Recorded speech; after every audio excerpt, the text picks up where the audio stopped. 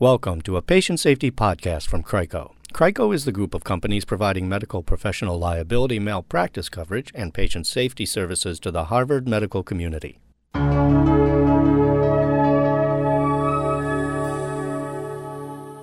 When a physician or a nurse is sued for medical malpractice, their attorney and malpractice insurer is increasingly likely to offer extra services to prepare them to be a good witness in a deposition or a trial. Here to tell us why is defense attorney Pamela Gilman, administrative partner with Barton Gilman in Boston. Being accused of medical malpractice can be devastating. A doctor or nurse in that situation may experience a wide range of emotions, including fear, guilt, shame, embarrassment, and anger.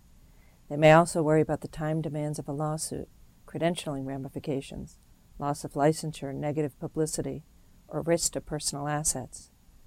More than 95% of providers react to being sued by experiencing periods of emotional distress during the litigation process. Doctors and nurses are particularly vulnerable because as a group, they are self-critical and have a tendency to doubt themselves, even more so when a patient has accused them of being at fault. Yet a clinician defendant needs to overcome these intellectual and emotional obstacles in order to do his or her part in the defense of their case. Despite widespread perceptions about never talking about the case, defendant clinicians do not need to suffer from a perceived code of silence. Although they shouldn't discuss the details of their case, their feelings matter and can be shared. Within the Harvard medical system, CRICO-insured physicians who have been sued are provided access to consultants, support groups, study groups, interactive focus groups, and mock trials, all tailored to an individual defendant's particular needs. Why? The defendant is the single most important witness at trial. In many cases, the outcome of a trial will come down to whether or not the jurors like and trust the defendant. In other words, for jurors, the decision about whether or not to award damages in a malpractice case boils down to watching the person's testimony. Jurors will ask themselves whether or not the defendant is the type of healthcare provider they would trust with their care. If the answer is yes, the defendant should fare well. If the answer is no, they may face an uphill battle winning their case. Preparation for the deposition and trial testimony can be paramount to a successful defense. Approximately 6% of all civil cases filed in Massachusetts are medical malpractice, but 20% of all civil trials are medical malpractice. Why do more medical malpractice cases in Massachusetts go to trial than any other type of case? Because the odds are in the clinician's favor, significantly in their favor. Of the medical malpractice cases that go to trial, providers prevail 90% of the time.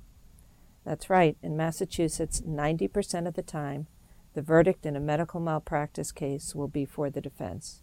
The outcomes aren't as good in other states, which tells us a couple of things. First, defense teams in Massachusetts do an exceptionally good job of choosing which cases should be tried and which cases should be settled or denied. And second, most jurors will give a physician the benefit of the doubt if they feel that he or she can be trusted. Medical malpractice cases are unique in that every juror has had personal health care experiences that shape his or her beliefs about the nature and quality of health care services. And their healthcare experience, by and large, is about trust.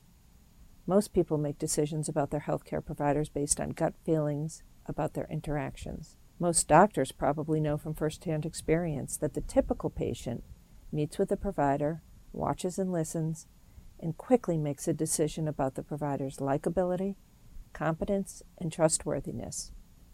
In a medical malpractice lawsuit, jurors make the same type of gut decisions, but the only type of interaction they have with defendant clinicians is their testimony. Their presentation at deposition and at trial is therefore a vital component of their medical malpractice defense.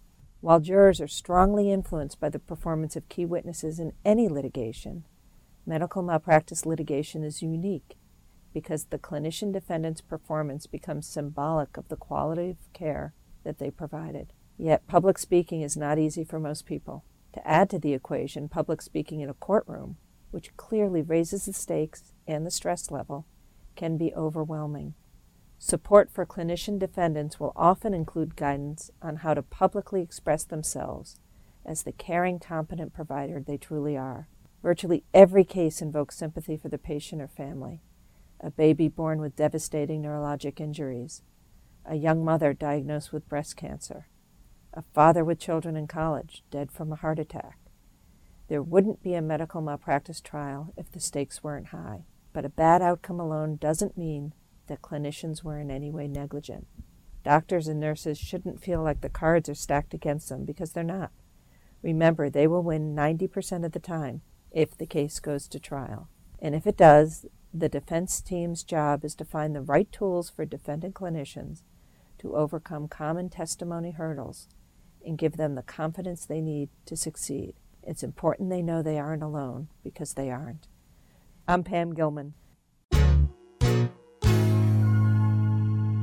This has been a patient safety podcast from CRICO. CRICO is the group of companies providing medical, professional liability, malpractice coverage, and patient safety services to the Harvard medical community. More information about CRICO and efforts in the Harvard system to create the safest healthcare in the world is available on our website, www.rmf.harvard.edu.